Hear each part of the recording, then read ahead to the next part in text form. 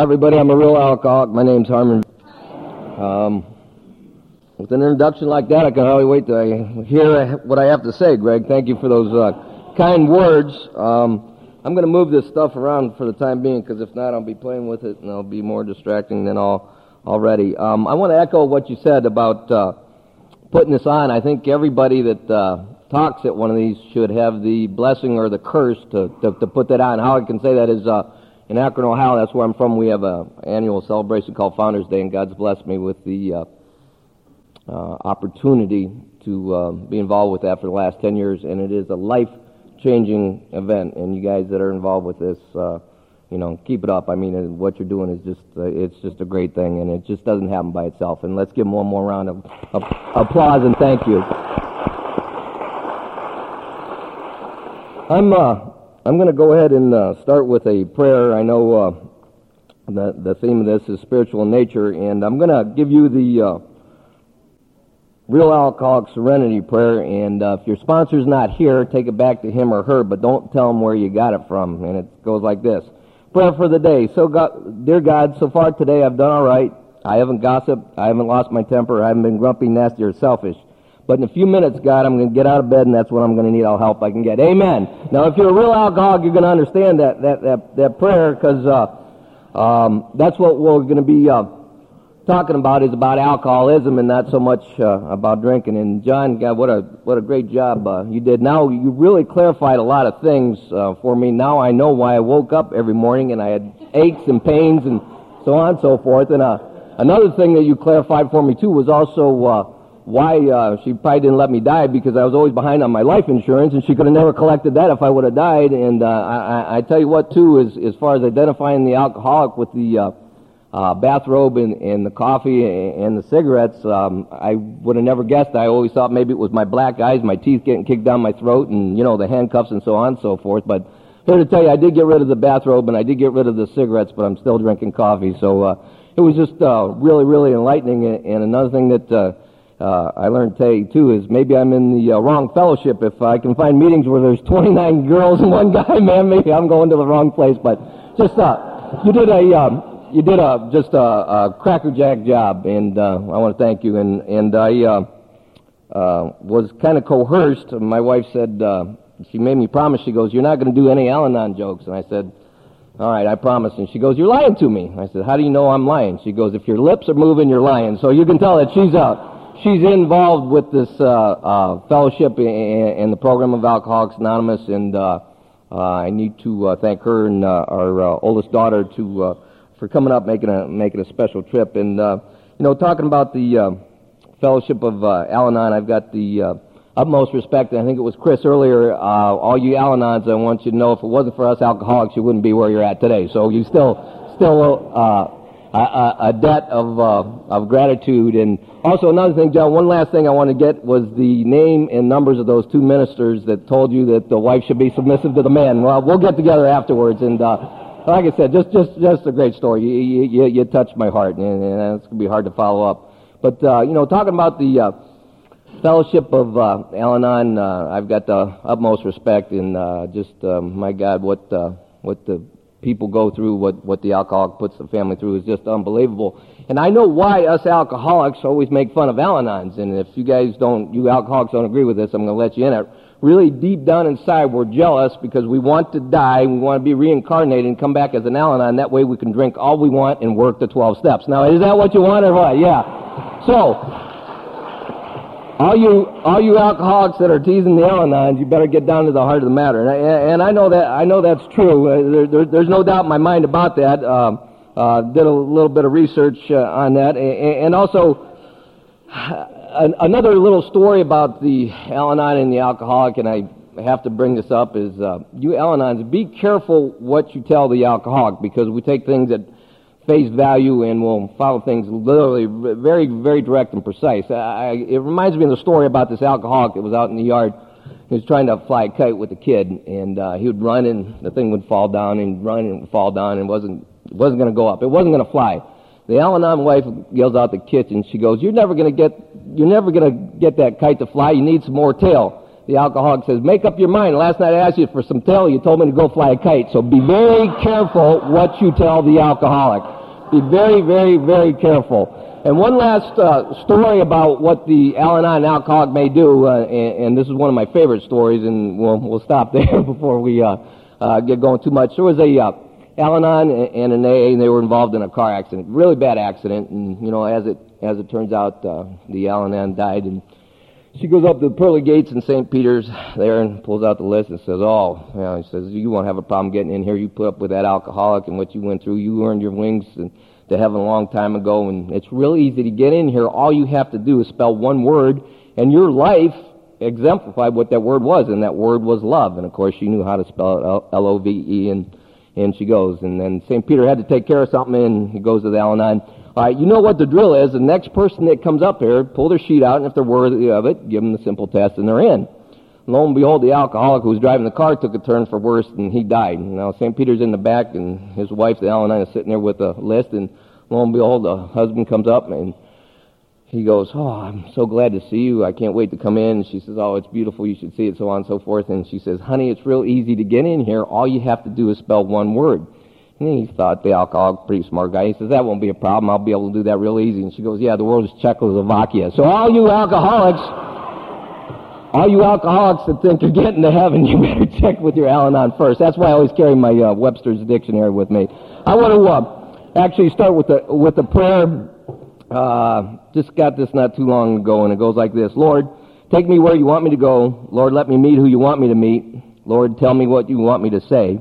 And Lord, keep me out of your way. Amen. And they told me from the beginning to do my best and let God do the rest and let the story be mine and let the words be thine. But I really know that this story isn't about me. It's about alcohol. It's about alcoholism. It's about Alcoholics Anonymous. And it's about God. And I just happen to fall in between the lines. And I want to thank Mark again for asking me for 4 reasons. Number one, it's a sense of duty to do anything for Alcoholics Anonymous. If I can, I better do it. Number 2, I enjoy doing this thing, and that kind of sounds twisted in itself. Number 3, this is one way I can pay back the people who took time out of their lives to carry the message of Alcoholics Anonymous to me. And 4th, the most important, and of course the most selfish, is this is one way I can pay on that insurance premium against taking the first drink. Because I believe what the big book says, we're not cured of alcoholism. What we have is a daily reprieve contingent on the maintenance of our spiritual condition. Other than doing something for the fellowship of Alcoholics Anonymous, living the program of Alcoholics Anonymous, the 12 steps is how I found, for me, I can stay spiritually fit. And my daughter asked me if I was nervous, and I said I wasn't doing too bad before I got up here, and ran into a couple people from Adrian, and God bless them. And they come down to Founders Day every year, and we've been able to establish a friendship and relationship. And I saw them from the beginning. And they go, I'm so grateful. I said, I am so grateful too. And I saw them about 15 minutes later up by the coffee pot, and they go, I'm so grateful. And I said, I'm so grateful too. Right before I was getting ready to get up there, I saw them one more time, and they said, I'm so grateful. And I said, what are you so grateful for? And they go, I'm not as ugly as you. So I don't know. I was doing all right. But now I knew I was right where I was supposed to be. And this is, like I said, this is where God wants us to be this morning. And hopefully the story in how it works where we come from in Akron, we talk about the 3 pertinent ideas. A, that I was alcoholic and couldn't manage my life. B, that probably no human power could relieve my alcoholism. And C, most importantly, that God could and would if he were sought. ABCs of the program of Alcoholics Anonymous, but I also need to talk about the ABCs of the fellowship, and that's for the ones that have been around. And I guess you guys still got a place here. The A for the ashtrays, whether you smoked or not, you got them out, you put them out, and when you're done with the meeting, you washed them and you put them away. The B were for the brooms, you swept up before, you swept up after, and you stayed there. And obviously the C's were the chairs, you got them out and you put them away, and the ABCs of the fellowship and the ABCs of the program. Distinct difference between the program and the fellowship, and I need the combination of both, I've found for me, for contented emotional sobriety, I guess we'll call it. And I guess Bill kind of sums it up in a way. I'm going to paraphrase him. He says, A's 12 steps are a group of principles, spiritual in nature, which, if practiced as a way of life, can expel the obsession to drink and enable the sufferer to be happily and usefully whole. And that's all I was looking for in life, was how to be happily and usefully whole. And John talked about he got in Al-Anon as a relationship problem. I got into AA with a relationship problem, my relationship with alcohol, or lack of it, and of course my lack of relationship with myself, my God, and my fellow man. In other words, I didn't know how to do this thing called life. And I introduced myself as a real alcoholic of the hopeless variety. I need to know what I am, and that's all I am, and that's a real alcoholic. And the Big Book does a good job of describing that, and I'm not going to tell you what page. That's for your fun and frolic to find out, and I guess put the duck feathers on the duck, but I need to know what I am. I need to know this thing called alcoholism, what it is and isn't. You know, he talks about having a message that carries depth and weight. Okay, if that message is going to have depth and weight, I better know what alcoholism is, I better know what it isn't, and certainly I better know what the treatment for alcoholism is. Because, see, I know either today I'm carrying the message of Alcoholics Anonymous or I'm infecting it. Either I'm carrying recovery or else I'm carrying the disease. And there's a lot of this going around AA. I call it SS, something similar. It ain't AA. And I had a lot of good teachers that taught me from the beginning. If it ain't in the book, then it's not in AA. And, you know, a lot of people have been saying how AA is changing and so on and so forth. And I've been blessed to be around some of the old-timers in the Akron area. And I've done a little unofficial survey. And I said, give me the two biggest differences between when you came into Alcoholics Anonymous and today. And the first one that they concurrently agreed on is, says, when they came in, the girls used to wear earrings and the boys had tattoos. Now it's switched around. I said, okay, I'll give you that. And then another one, they said when they came in, they had to check their pistols and their knives at the door. Now we have to turn off our cell phones and beepers. So I don't know. You be the judge. I guess I'll have to take their word for it. But I know the alcoholic of my sort, hopeless variety, and that's what I'm going to talk about. Our stories disclose in a general way what we used to be like, what happened, and what we're like now. A lot of people talk about our stories disclose what it was like and what happened, what it's like now. I don't know what book that's coming out of, but the stories that we disclose are what we were like. I need to talk about alcoholism and not so much about drinking. Yeah, drinking is just a symbol, just a symptom of what's the matter with me. Let's get down to the causes and the conditions. Talking about the real alcoholic of my sort, the hopeless variety, and like I said, in the chapter, there is a solution. He talks about the moderate drinker, the hard drinker. What about the real alcoholic? It so happens that there was a moderate and hard drinker and a real alcoholic, and they were all in a bar, and they lined up, and they ordered their drinks, and lo and behold, there was a fly in every one of the drinks. The moderate drinker looks down and says, man, I'm going to Dives where they're serving alcohol, they're serving drinks, and they got flies in it. He can get up and leave. He's probably not going to be a real alcoholic unless he really works hard at it. The hard drinker looks down and makes sure nobody's looking at him. He picks that fly up and flicks it, and he's going to drink, and he's got to have that drink because he's going to be a real alcoholic if he keeps up. The real alcoholic looks down and sees that fly, and he picks it up and spreads the wing and says, you spit that out or else I'm going to kill you. Now you know what the difference of a real alcoholic is, okay? And that's how I was because, like I said, my drinking came first and foremost. The doctor's opinion, and the Big Book tells me it became paramount to anything else. Another story that kind of explains the real alcoholic, in case you may not be able to identify it or you haven't got into the book on there. You know, it was about a wino, and for you ladies, I'll give you a little bit of class to step up. Winettes, I know you're a little bit different. Anyhow, there was this wino. He was stumbling down this alley, and he kicks out this bottle, and out comes a genie. The genie goes, Master, I've been waiting for 20 years to be out of that bottle. I'll grant you 3 wishes. And the wino scratches his head, and he says, I'll take a bottle of wine that will never be empty. And then lo and behold, in his hand appears this bottle, and he takes a hit and empties about half of it, puts it down, it fills back up, and did it again, the same thing. And the genie goes, Master, you have 2 more wishes, what's it going to be? And he goes, I'll take 2 more bottles like that. Now you understand what a real alcoholic is, because see, 1 was too many and 1,000 wasn't enough.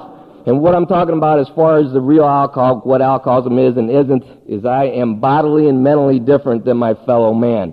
And what that is, I've got it, I had it, and I'm going to die with it. Once an alcoholic, always an alcoholic. I am allergic to alcohol, which is an abnormal reaction. When I take a drink, something happens inside of me, triggers the allergy. He calls it phenomena craving. Once I start drinking, I don't stop till I'm sick, drunk, locked up, in trouble, and all the above. That was from my first drink to my last drink, and I knew that a long time ago, so don't take the first drink, right? But I got something even more powerful than that allergy, and that's that thing in between my ears and my mind, that mental obsession.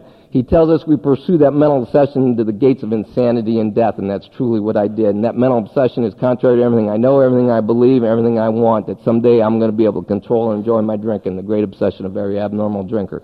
You call it obsession, illusion, delusion, insanity. They all mean the same thing and like I said, the strange mental spot in my mind. So simply my alcoholism is I got a body that can't handle it, but I got a mind that tells me no matter what, it's going to be different next time. I couldn't quit drinking because my mind would believe that lie, that illusion, that delusion, that insanity. And once I started drinking, I couldn't drink successfully because I couldn't stop, and I'd drink too much, and I'd get in a thing that society calls trouble. You know what goes along with that. So my body was killing my mind was killing my body. And you know, the thing about this is my drinking, I never had a drinking problem. A lot of people get nervous when I say that, and even today, if I had a drinking problem, I would quit drinking and my life would get great. My problems start when I can't drink because I'm restless, irritable, discontent, and the only thing I know that's going to give me ease and comfort are a few drinks, and that's what I drink for. Like I said, to become a part of. I was never okay with me.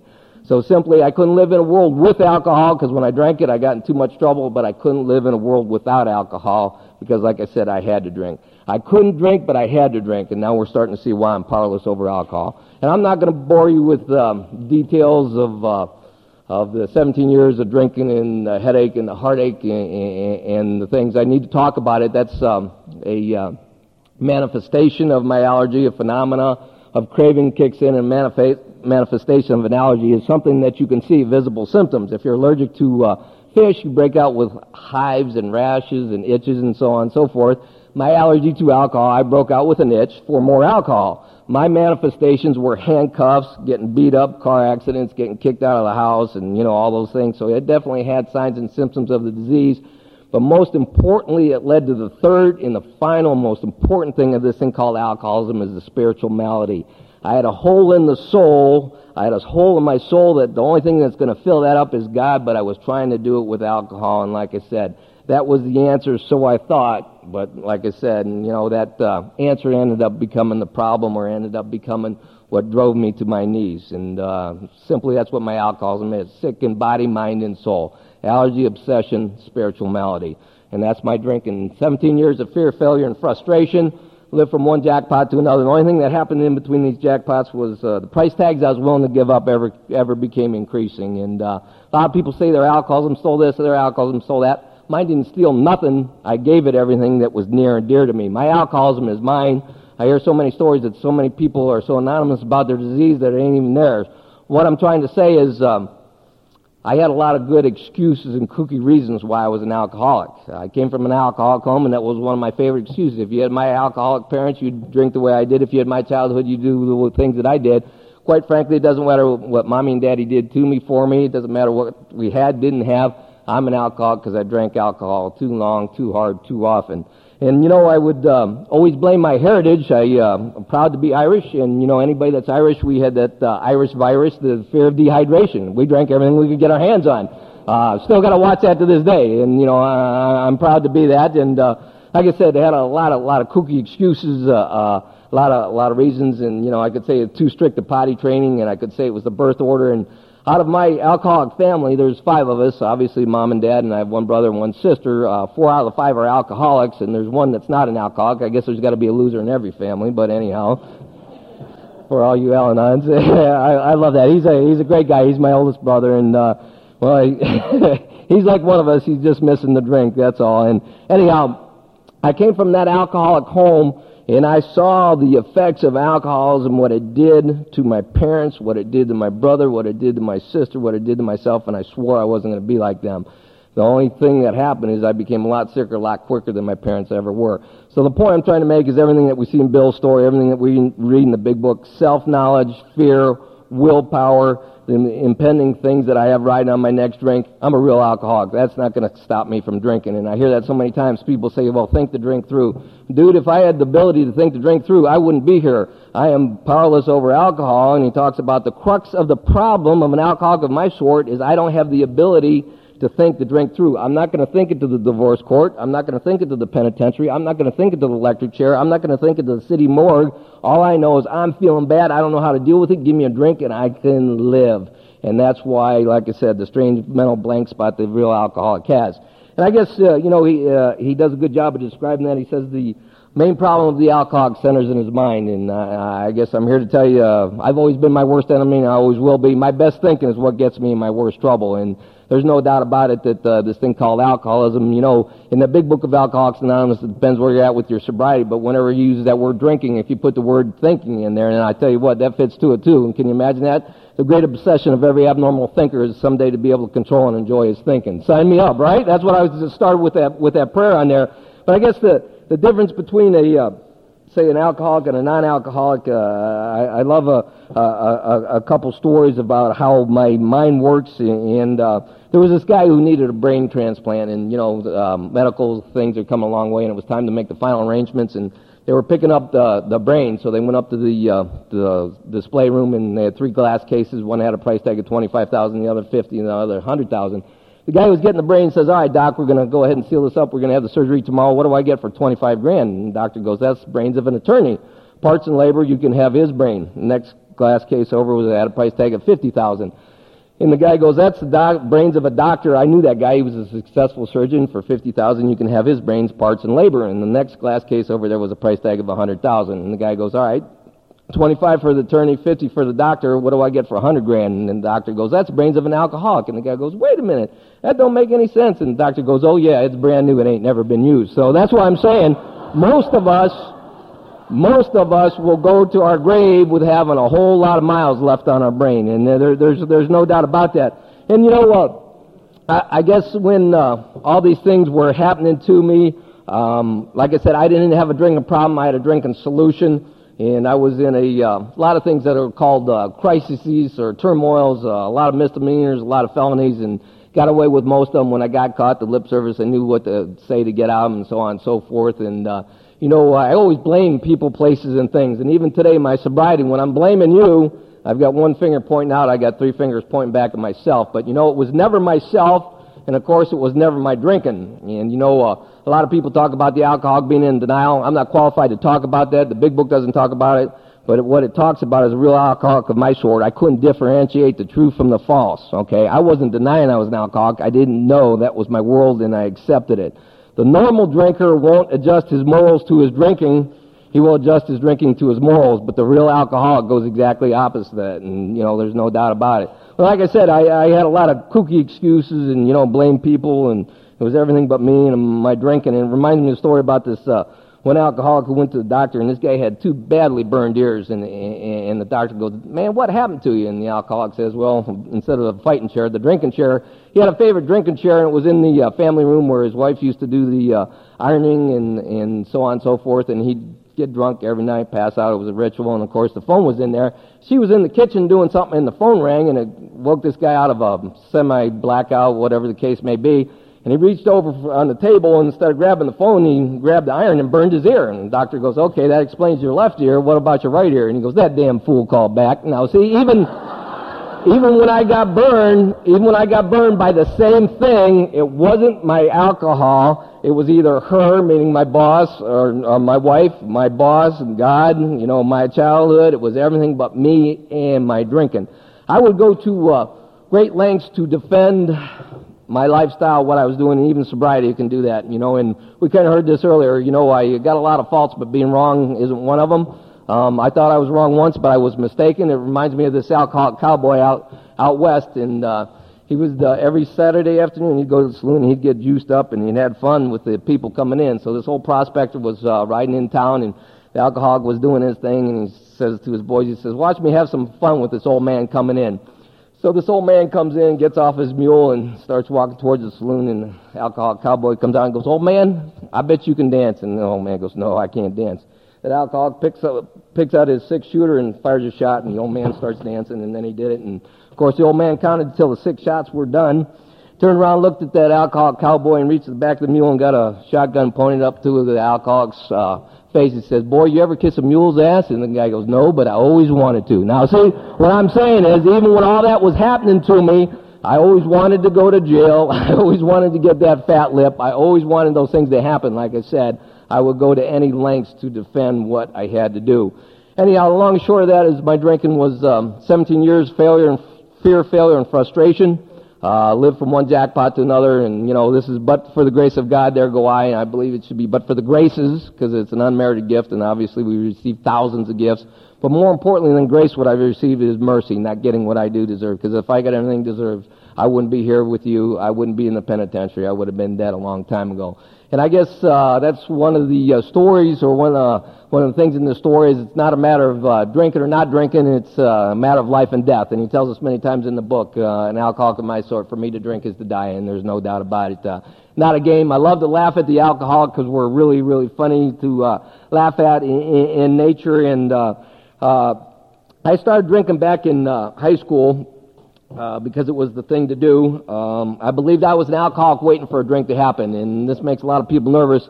I believe I was sick before I drank, therefore my drinking didn't make me sick, it made me sicker, and a lot of people get nervous. I had the isms, I had the alcoholisms, I had the isms of alcohol before I took the drink. That was like pouring a cup of gas on an already burning fire, but like I said, that was so-called the answer, not the problem, and I swore I was going to party till the day I died, but it ended up being the four horsemen of alcoholism: the terror, the bewilderment, the frustration, and the despair. And I reached the point where I was living to drink and drinking to live, called every shot in my life, told me when to go to bed, who to lie to, who to con, and who to steal. And like I said, look at the fool that I was fooling, look who I was hurting the most. But the biggest lie that I told myself along this whole incredible journey was I'm not hurting anybody but myself, and that's a lie, because anybody that was near and dear to me, I would use and abuse, I would take advantage of. And a lot of people talk about this too, and I don't understand that, about people enabling them. Big Book doesn't talk about that. I don't know what that is. I like to call a spade a spade. My people didn't enable me. They loved me. They helped me. I took advantage of them. My alcoholism is mine. Nobody got me sick. Nobody made me sick other than myself. And just like in sobriety, if my alcoholism is mine, he talks about it being a self-imposed crisis. I made myself an alcoholic, but once I became an alcoholic, there was nothing that the great I am could do about it.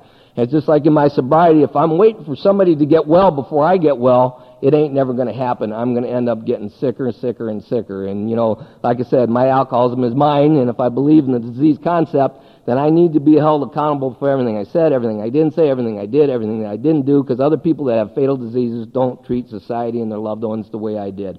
And that's just the way it is, and that's why we have the amends process. Repair equal to or improve, and that's why it's a lifetime job and it ain't never going to be done.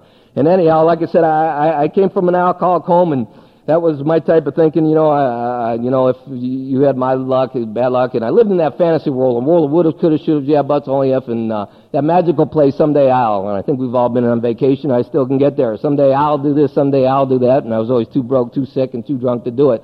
But the fact of the matter is I couldn't do anything. I was paralyzed with life unless I had that drink. Like I said, the selfishness, the self-centered, the fear, and I didn't know how to do this thing called life, and that was my so-called answer. So the only thing that really has anything to do with the story from my high school years, other than that alcoholic home, which has just a very small part into it, is I met a beautiful woman. I call her Angel the First Degree. I call her my higher power. I ended up marrying that higher power. Great person. They say the way to hell is paved with good intentions. There was something about her and I that clicked in high school sweethearts, and I ended up getting married. And really, that's the only thing that has to do anything from my formative years, other than my drinking and my spiritual sickness. And I moved out away from my parents' house because, like I said, I blamed them for all the way I was, and once I got away from them, I'd be okay. But unfortunately, I took the two biggest problems with me, myself and my drinking. Moved in with three of my drinking buddies, and it was off and running. And I drank my way out of college, got my first DWI, and life was nothing but a party. And like I said, I reached a point at the end of my drinking I couldn't imagine life with or without alcohol. But back then, my drinking came first and foremost because that was just the way of life was. We decided to get married. Loved this gal. And we started setting up house, and we started having kids right away. God bless us with a beautiful family. She was pregnant with our oldest boy even before we were married a year, and there's only 5 years difference between the oldest girl and the youngest, or the oldest boy and the youngest girl. And you can see I had two isms going back on. I had Catholicism and alcoholism. It seems like every time I came out of a blackout, we were either coming from the hospital or going to a hospital, and we had another baby. So I was a loving drunk. And you see I had a couple of hobbies from the beginning, so you can figure that out. Anyhow, looking back on it, I had everything that a man could have possibly wanted. I had a promising career, had a woman that loved me, 2 healthy boys, 2 healthy girls, a Chevy station wagon, the little Beagle, everything but the white picket fence, and that was on the way, so to speak. But, the fact of the matter was there was alcoholism in that house. I brought it in, and, unfortunately, most of us don't have relationships. We took hostages, not by design. That's what happened. I never made it to Skid Row physically. That was the next stop. I actually got too sick to get there. But worse than that, for a long period of time, I had Skid Row in my mind, my mouth, my heart, and in my pockets, and I spread it wherever I went. And it talks about that in the Big Book of Alcoholics Anonymous. Nothing suffers more than the home, and there's no doubt about it. And that's why I said thank God for the Al-Anon family group, because I tell you, 24/7 they lived under siege, didn't know what I was going to be like, what I was going to say, what I was going to do. At least I had a temporary reprieve of a blackout, pass out, maybe not coming home. Those poor people didn't have that luxury, and it became god-awful sick. And, that's what's so, talking about the spiritual malady, when we reach out and hurt the ones that are our closest. And I did love them with everything I had, everything that I could give, but obviously, it was nowhere near enough, and that would not keep a real alcoholic from me to stop drinking.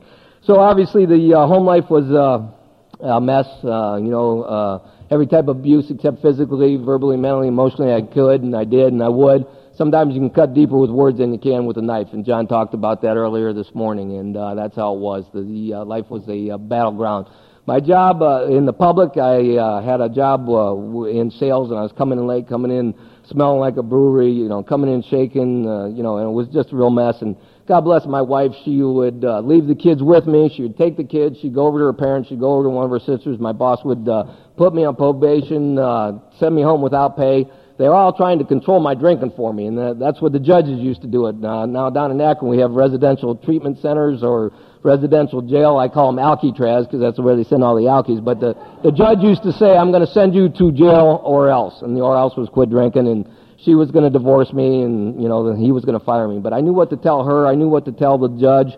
I knew what to tell my boss. It's going to be different next time. As soon as I got the monkey off my back, I was off and running. Well, I'm trying to make a real alcoholic of my sort. If you always do what you always did, you always get what you always got, except it's progressive, chronic, always gets worse, never stays the same. And, like I said, everything was hell in a handbasket. Finances, because I wasn't bringing the paycheck home. Sometimes part of it, sometimes none of it. People on the streets chasing me, and you know what the deal is.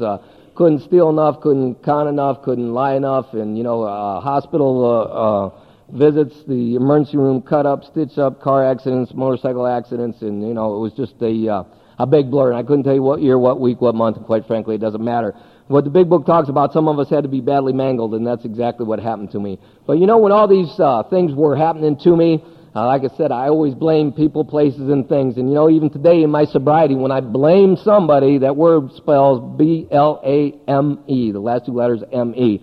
I suffer from alcoholism, and it's I for I, the S for self, and the M for me. And I know what the isms also stands for is I'm so miserable, untreated sobriety, I call it sobriety. A lot of this going around AA, the ISM, I sponsor myself, and if you want to see somebody stark raving sick, there's a lot of that going around these days. Anyhow, I know what the isms of alcoholism is internal spiritual malady, and like I said, I got a hold. I just became sicker and sicker and sicker, and it was just a runaway freight train. Every once in a while, I would be able to differentiate the true from the false, and that was someday I was going to lose her, that house, that job, that company car, and everything along with it over my drinking.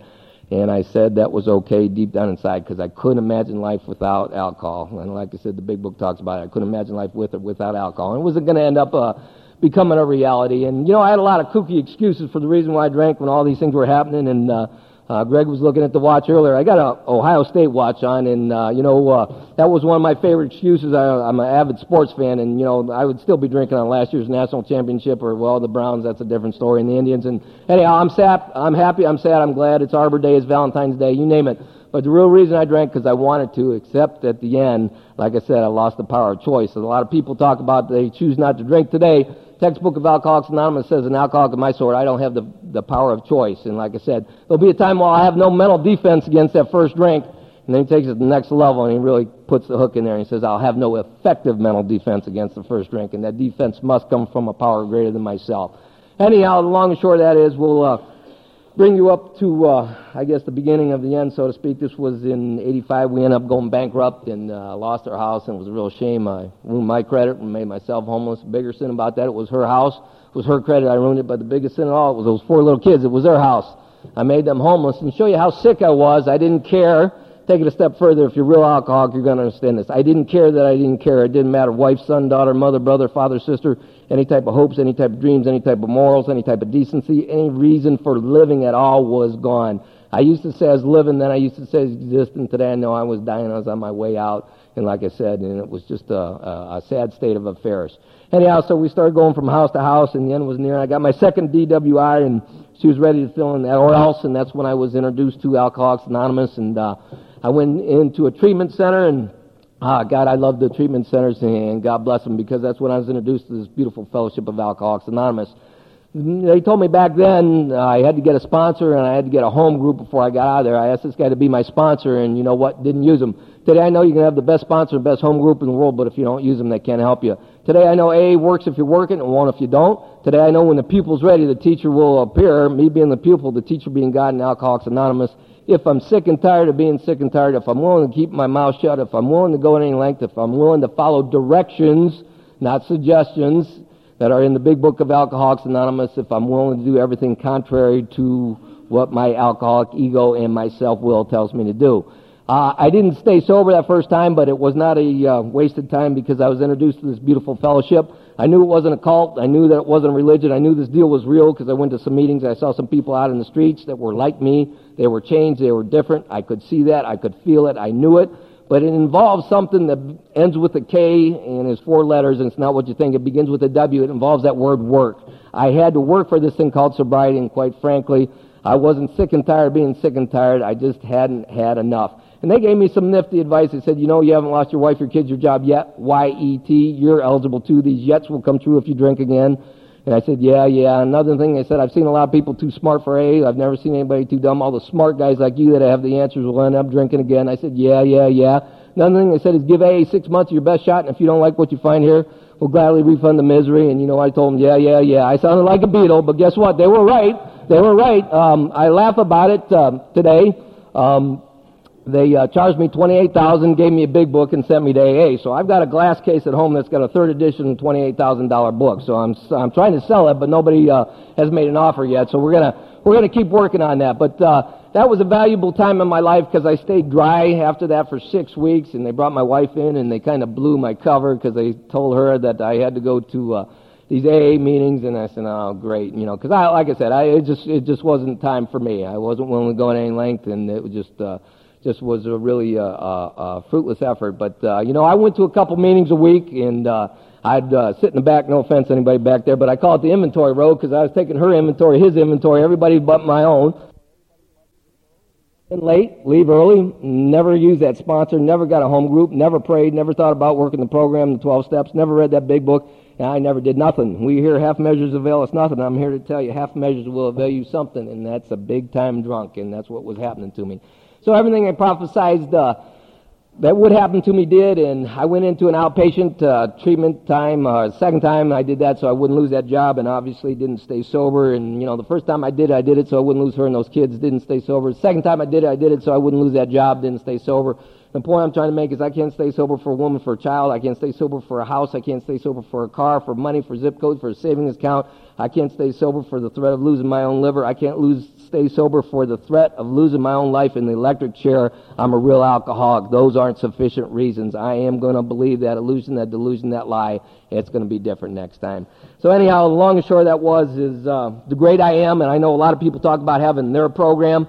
I don't have a program. I'll tell you where my program got me. We're getting up there. If I start thinking I've got a program, then you can buy me my next drink. The great I am, the legend of my own mind, the self-will run riot, however you want to label it. Like I said, I will get myself drunk, the great I am. It's, you know, I suffer from an eye disease, a wee solution in the Fellowship of Alcoholics Anonymous. But it got so bad, she finally had to leave for good and take the kids, and I'm sure it was hard because deep down inside, we loved each other with everything we had, but the disease of alcoholism left her no other alternative, and I was not trustworthy to be around those kids. My boss had to fire me. He was a friend of mine. He knew my wife and knew my kids, and I'm sure that was very painful for him, but I was unemployable. I was putting his job in jeopardy and everybody in that company, and the same thing with my wife and the kids. I was not trustworthy to be around them. I was cracking up, seeing things, hearing things, and I was dying, and I was taking them with me. So that's where my program got me. 32 years old, and a body that wouldn't die and a mind that wouldn't live. I was spitting up blood down to 129 pounds. It didn't matter how much I got drunk or how much I drank. I couldn't get drunk and I couldn't get sober. There is such a thing as hell on earth, and you don't have to die to get there. I've been there most people go to church so they don't go to hell. Us alcoholics come to AA so we don't go back to our own living hell. And that's exactly where I was at. And that's when I talk about, when I said at the end I was too sick to get out of Skid Row. I was too sick to get out of that house. I was too sick to go out to AA. And there was nobody left because, like I said, I used and abused them. And like I said, there weren't any enablers. Like I said, I used them all up, and for their own survival, they had to cut me free. It was a pretty bleak time in life, and a lot of people talk about a bottom. I'm not qualified to talk about it, but what I know is what he talks about, that pitiful, incomprehensible demoralization, and that's where I was at. And I decided that day I was going to die, and I lay down in that bed, and I said the first honest prayer from my head and my heart, and that was to God, and I said, God, please help me, let me die. Well, I was disappointed the next morning when I woke up. But something happened. And today I know what it was. Is I made a surrender. It was a crude way to do it, but I met the first requirement for the successful consummation of this program. I gave up. I know you got to surrender to win. You got to die to live. You got to suffer to get well. And, of course, you got to give it away to keep it. The alcoholic arithmetic. And don't get me wrong, I was a spiritual giant all these times that were coming up because I knew what to say when I was in the jackpots and the give me prayers and say, God, help me get me out of this one. I promise I'll never do it again. That worked good. I call God a teabag God because whenever I was in hot water, I'd call him in like a teabag. He'd get us out and I'd be off and running. Or like your insurance. If you got it paid and you have a claim, you call the guy up and say, handle it. That's how I thought I was with God. Until this day, up to that point in time, I thought his last name was Dammit. And that's when I gave up and I surrendered. And my life's qualified nothing short of thousands of miracles from then until now. With the time allowing, I'll share the experience, strength, and hope that God has put in my life. And like I said, I don't have a message. It's not my message. It's the message of Alcoholics Anonymous. It's G-O-D. Doesn't stand for good or early direction. Doesn't stand for a group of drunks. It's God. And lack of power is our dilemma. And there's one who's got all power. That one is God. May you find him now. Bill wanted to say you must find him now. And I got to give the credit where the credit's due, and that's God. Everything I have, from the shoes that I'm wearing to every breath I take, is a gift from God. And I know I'm living on borrowed time. Anyhow, I got in this treatment center with the clothes on my back, and the clothes that fit into a duffel bag, and that's where my program got me. And if I take another drink, if I'm lucky, I'll end up back there. Chances are I won't even be that lucky. Anyhow, I had a moment of clarity, true sanity, whatever it was, and I knew it was accept God and Alcoholics Anonymous or die. I had everything to gain and nothing to lose. They taught me about that mental obsession, that physical allergy. They said to get on my knees in the morning, ask for a day of sobriety, and have that mental obsession be removed. And if I stayed sober that day, get on my knees to say a prayer of thank you, and I still do that to this day. And, they taught me about the power of prayer and faith, and I found out something about this God, that God gives us what we need, not what we want. Because here I was, 32 years old, dying from alcoholism, busted, disgusted, couldn't be trusted by a place that was feeding me, clothing me, loving me back to life, and I knew that had to be God because there was nothing else left. I should have been dead a long time ago. Another spiritual awakening, and I believe for us alcoholics, anytime you can see any part of the truth, much less believe it or feel the truth, that's a spiritual awakening for the alcoholic. And I've figured out where I was at. I was in alcoholic rehab the third time. Why? Because I drank too long, too hard, too often. And the reason was because of the guy in the glass looking back at me. It wasn't her. It wasn't God. It wasn't the bad luck. The poor me, a drink and the self-pity. I had a moment of clarity, and ladies and gentlemen, it was an ugly sight, and it was the guy looking back at me. And, that's where it started for me. Anyhow, they taught me about the power of prayer, and they told me if I believe, I'll receive, and if I doubt, I'll go without, and if I pray, why worry, and if I worry, why pray. They told me to give time. I didn't get sick overnight. I'm not going to get well overnight. Recovery is a process. It's not an event. They told me the treatment's a discovery, and the 12 steps of AA is recovery. They said God doesn't shut one door without opening another, and a lot of these things didn't make sense to me, but it was becoming relevant. It was going to be revealed to me later on what these things were happening. And he said, don't put a question mark where God's put the period. And I don't know if the alcohol did, I did, or all three of us did, but my life was nothing but a period. I was dying from alcoholism, 32 years old, and I didn't have absolutely nothing. Bill Wilson talks about ego deflation at depth, and that's what it took for me, is for, like I said, the pitiful, incomprehensible demoralization. It was time for me to leave that treatment center, and I went into a halfway house, and I stayed there 90 days, and that's where I crossed that imaginary line from being dry into becoming sober. And these guys told me what I needed to hear, not what I wanted to hear. I know the truth will set you free, but it'll bring you pain. They said, there's two things you need to know about God, kid. And I said, yeah, what is it? They said, there is one, and you ain't it. And we weren't starting off real good, but little I know, in the narrative of the third step, when you make that decision, that's where it was at. And they said, you need to change everything about you, and you can't do it. That's why you need God, the program, the Fellowship of Alcoholics Anonymous. And like I said, they told me what I needed to hear, not what I wanted to hear. And I asked them, how do you stay sober? And they said, HOW stands for the Essentials of Recovery. And the big book of Alcoholics Anonymous. The H for the honesty with yourself about your disease. The O for open-mindedness, that maybe somebody in this world knows more than you, and most importantly, what length are you willing to go to get sober and stay sober, and that's the steps, the program of Alcoholics Anonymous. And I said, what an order, I can't go through with it. But these guys, like I said, they didn't tell me how to stay sober, they showed me how to stay sober. They said one of the biggest things I had to change was my attitude. I had a chip on my shoulder. They said I had to get the attitude of gratitude, and they taught me a simple prayer, and we say it morning, noon, and night, and it goes like this: thank you, God, for what you give me. Thank you, God, for what you've taken away. Most of all, thank you, God, for what you left me. And no matter what happens in my life, no matter what's going on, there's always thank you for what you've given me. Thank you for what you've taken away. Most of all, thank you for what you left me. And they told me, if you're grateful, which you better be grateful, because you ain't going to be sober. If you're not going to tell them you're grateful. You're going to keep your mouth shut. You're going to do something for somebody, and they're not going to know about it. People will judge you by your actions, not by your words. It's easy to talk, but walking the walk's a lot different. You know, if you're grateful, you're going to keep your mouth shut. People want to see a sermon, not hear one. And boy, I tell you what, these guys told me what the time of the day it was. And part of the treatment back then was to go to these AA meetings. And you know, at the end of the meetings and back at home, they say, keep coming back. It gets better. And it wasn't getting better, because my wife was filling out divorce papers, understandably so. They were just about completed. I picked up the Cleveland Plain Dealer. The people I was running with were getting indicted. I thought it was going to filter down to me. I was living on food stamps and welfare or general relief, whatever you want to call it. I had to turn over to the halfway house. Wintertime was coming up. I didn't have a job, didn't have money for cigarettes, didn't have a car, didn't have nothing. And guess what? It wasn't getting better, but something was getting better, and it was me. God was making me better. God was restoring me to sanity, so to speak. Anyhow, if I would have written down everything I would have hoped for or dreamed for my last time in treatment, I would have sold myself short. With God, all things are possible. God is good. God is great. Faith will move a mountain, but you better bring your sponsor, you better bring a home group, and you better bring a shovel, because if you want what we have, you're willing to go at any length, and it takes a lot of action and a lot of work. They said it's not what you know that keeps you sober, it's what you do. That's not by taking the first drink, that's by getting a sponsor, that's by getting a home group, that's by going to a meeting every day, that's by getting into that program of Alcoholics Anonymous and the steps, and doing exactly opposite of what you want to do. And like I kept saying, what an order, I can't go through with it. But something was happening, spiritual awakening, spiritual experience, and we hear about God as you understand Him, and quite frankly, I don't understand what God does, why He does, or how He does, but I've got a conception of God that keeps me sober. And that textbook tells me exactly where, when, why, and how to find a conception of God that keeps me sober, and what will happen. And like I said, literally thousands of miracles have happened, obviously, every day since I've been sober. That was July 10th of 1987. That is my sobriety date. I've had one sponsor and one home group since I came back to the Akron area. I know that's kind of novel in itself, but, for me, that home group is the best home group in the world. And they said, if you don't feel that about yours, don't come to mine and louse it up. Stay in yours and make it the best one. And I tell you what, that home group loves me. What that home group has done for me is we've married people, we've buried people, we've birthed people, we've cussed, we've cried, we've fought, we've laughed, we've been on our knees doing third steps, and that's a family within a family.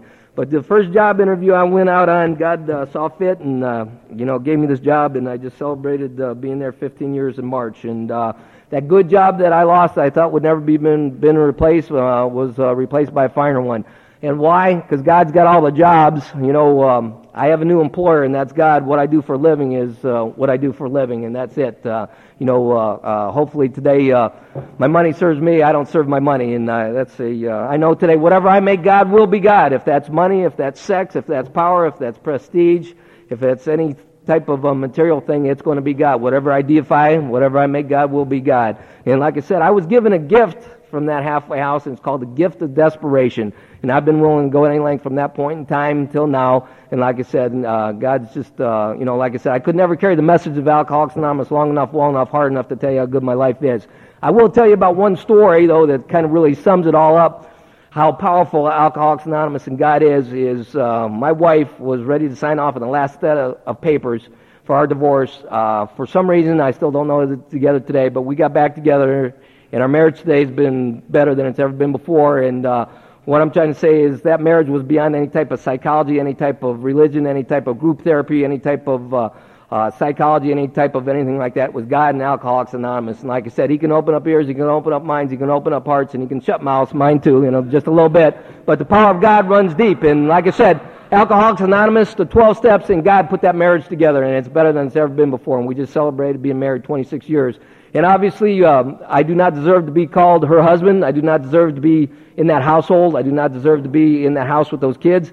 And they were all young. The girls were 4 or 5, and the boys were 7 and 9 when I got sober. And I joke about it, and I said, honey, you did a good job of raising 5 kids. She goes, what are you talking about? Well, I said, those 4 and me, because I was the worst kid. But to show you how powerful Alcoholics Anonymous is, we had 4 teenagers in that house.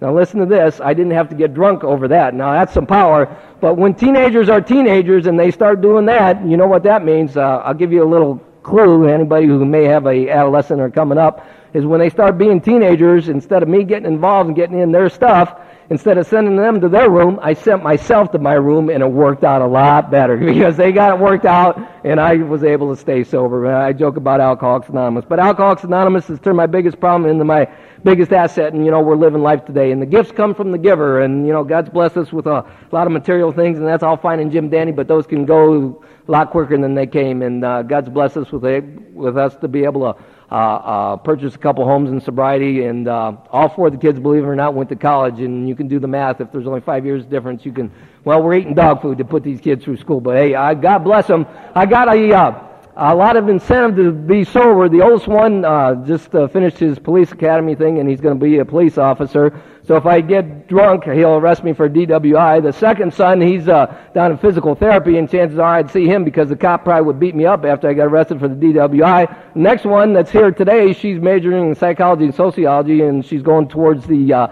alcohol field, so she'd counsel me. And the youngest one is in nutrition, and I'm sure I'd be nutrition. So like I said, I can't get away from them, but they're the neatest people in the world, and like I said, the resilience of the family due to God and Alcoholics Anonymous and 12 Steps, like I said, is just unbelievable. I'm going to close up here.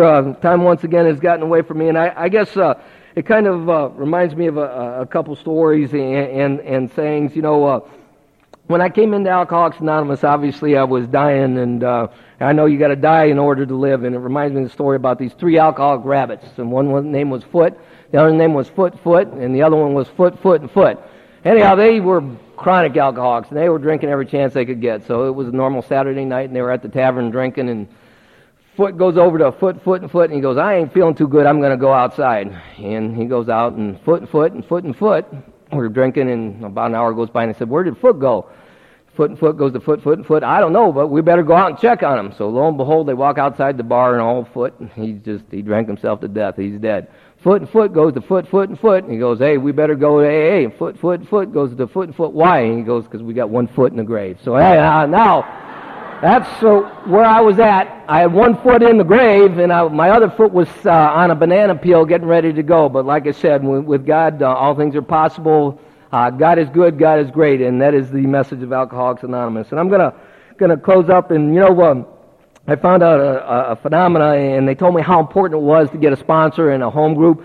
They said, don't forget, if you spend a lot of time with yourself, you're consulting an idiot. And that's why I need to go to the fellowship. That's why I need to go to a lot of meetings, because I need to have my thinking checked. And they said, your head's like a bad neighborhood. When you stay in there too long, sooner or later, you're going to end up getting into trouble. And there's no doubt about it. Like I said, my best thinking is what gets me in my worst trouble. I've always been my worst enemy, and I always will be. And, the book talks about that, making decisions based on ourselves, which later put us in a position to be hurt. That's more so in my sobriety than even so when I'm drinking. Because whenever anything's going on out there, it's not out there, it's me. There are no problems and there are no trouble in life. There's only opportunities to grow. And how I know that is, if I let God be God, okay, let me be me, let you be you, okay, and let it unfold. Those are opportunities to grow, regardless of how the income or the outcome happens. When those opportunities grow, become problems, when I think I can do better than God, then I attack that opportunity to grow, which has turned into a problem. I attack that with self-will.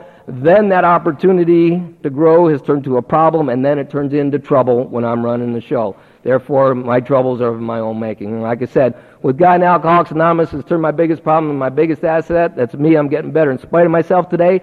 How little do I know what I thought to be the biggest curse was to be an alcoholic has turned out to be the biggest blessing.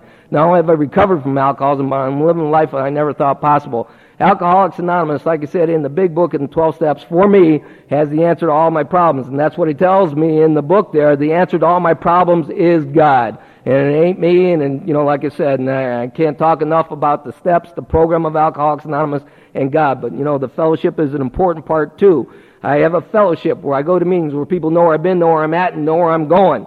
And that's a great and fine Jim Dandy thing, but if I'm going to treat my alcoholism by quitting drinking and sitting in a chair in Alcoholics Anonymous, I'm not going to get better, I'm going to get sicker. I need the program of action in Alcoholics Anonymous in the big book. That's where the program's at.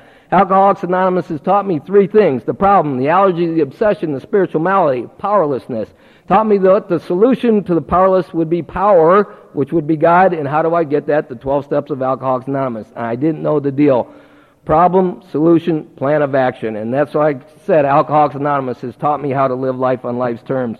Anyhow, I'm going to close up, and time once again has gotten away from me, and I'm going to close up with a couple stories. And it reminds me of this alcoholic who thought, oh man, pour me a drink. And he had this big cross of alcoholism, and it was time. He says, man, I got to get rid of this cross. So he was carrying his cross down Main Street, and looks up, and Joe's used cross shop, and he goes, I'm going to trade this cross in. I'm going to get me a lighter one, a smaller one, and my life is going to be great. So he walks in. Joe's sitting behind the desk, and he says, you're looking for a new cross, are you? And the kid goes, yeah, I am. He says, all right, go ahead and put your cross right over against the corner there, and you can go up and down. We got thousands of crosses, all different size, shape, models, whatever, and I'm sure you're going to find something that you like. That kid went up and down and sideways and everything like that, and he was looking at them. They were getting heavier, they were getting spiked, they were getting harder, and so on and so forth. And just about when he was ready to give up, he looked in the corner and saw a real small styrofoam cross. And he goes, Joe, I want that cross. And Joe goes, oh, no, you can't have that, my son. That's the cross that you came in with. So whenever I'm starting to think I've got a cross to bear in life, my alcoholism isn't a cross, it is a blessing. Like I said, I don't know if things are good or bad when that happen. They just happen, and that's just the way it is. And it reminds me of a story, I know it's time to shut up, about this lion and this bull that were deciding who was going to be the king of the jungle. And they were, for years, they were having this feud. So one time this lion decides, all right, I'm going to finally take care of this once and for all. He ambushed this bull and killed him and ate him up and all that. This lion was so happy, he roared out a big roar, and then all of a sudden he got shot by the great white hunter. And the moral of the story is, if I'm full of bull, I better shut up because somebody's going to shoot me down. It's time to go. It's time to go. And I'm going to close up with, probably going to save everybody a lot of time, this thing called Positively Negative, and it goes like this. It goes, we drank for joy and became miserable. We drank for sociability and became argumentative. We drank for sophistication and became obnoxious. We drank for friendship and made enemies. We drank for sleep and awakened exhausted. We drank for strength and felt weak. We drank to feel exhilaration and ended up depressed. We drank for medicinal purposes and acquired health problems. We drank to calm down and ended up with the shakes. We drank for confidence and became afraid. We drank to make conversation flow more easily and the words came out slurred and incoherent. We drank to diminish our problems and saw them multiply. We drank to feel heavenly and ended up feeling like hell. We drank to cope with life and invited death. And this one old timer down in Akron taught me this one, and it's so appropriate. It says, I sought my soul I could not see. I sought my God eluded me. I sought another alcoholic, I found all three. And I know I found out in order to get it all, I got to give it all. And like I said, A works if you work it and won't if you don't. And, like I said, Alcoholics Anonymous, I just can't put into words what it's done for me. And a great saint said this one, the fruit of faith is love. The fruit of love is service. The fruit of service is peace. And these guys are putting on this conference today can certainly testify to that. And I got this one from somebody at church, and that's another whole story in itself for another day. But it's by somebody by the name of Anonymous, and it goes like this. I asked God for strength that I might achieve. I was made weak that I might learn humbly to obey. I asked for health that I might do greater things. I was given infirmity that I might do better things. I asked for riches that I might be happy. I was given poverty that I might be wise. I asked for the power that I might have the praise of men. I was given weakness that I might feel the need of God. I asked for all things that I might enjoy life. I was given life that I might enjoy all things. I got nothing that I asked for, but almost everything I hoped for. Almost despite myself, my unspoken prayers were answered. I am among all men most richly blessed. And an alcoholic of my sort who lost it all, the first thing I got back is my opinion. And if you hear me say, I think, you better run because we're all going to get drunk. And I find out something that comes back after the alcoholic who loses everything. The first thing to get back is opinion. Then the next thing is the ego. And ego is not a bad thing. Every human being's got it. But what it is for the alcoholic, it's a conscious and subconscious separation from himself, from his fellow man, and from God. And that comes back in a lot of different ways. And that's why Bill constantly knew how we had to work on constant ego deflation at depth. And I thought all these things that were happening to me in life, I was a victim, and the poor me, and I found out I wasn't a victim. I was a volunteer, and it's called Get Over It, and it goes like this. You drag it like a ball and chain, you wallow guilt, you wallow in pain. You wear it like a flag, got your mind in the gutter, trying to drag everybody down. complain about the present and blame it on the past, I'd like to find your little inner child and kick his little ass. And like I said, my problems are mine. It isn't my childhood. It isn't whatever. I can stay as sick as I want as long as I rationalize and justify what I did and what I'm going to do. And I'm going to close up with the passage out of the big book that really says it all, and it goes like this. We realize we only know a little. God will constantly disclose to you more to you and us. Ask him in your morning meditation what you can do each day for the man who's still sick. The answers will come if your own house is in order, but obviously you cannot transmit something you haven't got. See to them that your relationship is right, and great events will come to pass for you and countless others. This is the great fact for us. Abandon yourself to God as you understand God. Admit your faults to him and your fellows. Clear away the wreckage of the past. Give freely what you find and join us. We shall be with you in the fellowship of the Spirit, and you will surely meet some of us as you trudge the happy road of destiny. May God bless and keep you till then. And I found out a phenomena that when my jawbones work and my eardrums don't work, so that means I got to listen twice as much as I talk. And in that big book of Alcoholics Anonymous, I keep going back to that. He uses some pretty powerful words. Obviously, word God needs no explanation, and he uses a word like 1,154 times. But a word that's as powerful or more powerful than that is the word if. And I know around the fellowship we hear about the 12 promises, but there's about 149 of them in no uncertain terms. He tells us if we do this, we'll get that. You call it promise, guarantee, result, whatever you want. I know it's in there. I know it works, and I've had them in my life. But I found out that word life, L-I-F-E. If I put what's in that book in my life, I am going to have a good, decent life. Thank you, Monroe, for having me. I've enjoyed it, and God bless you.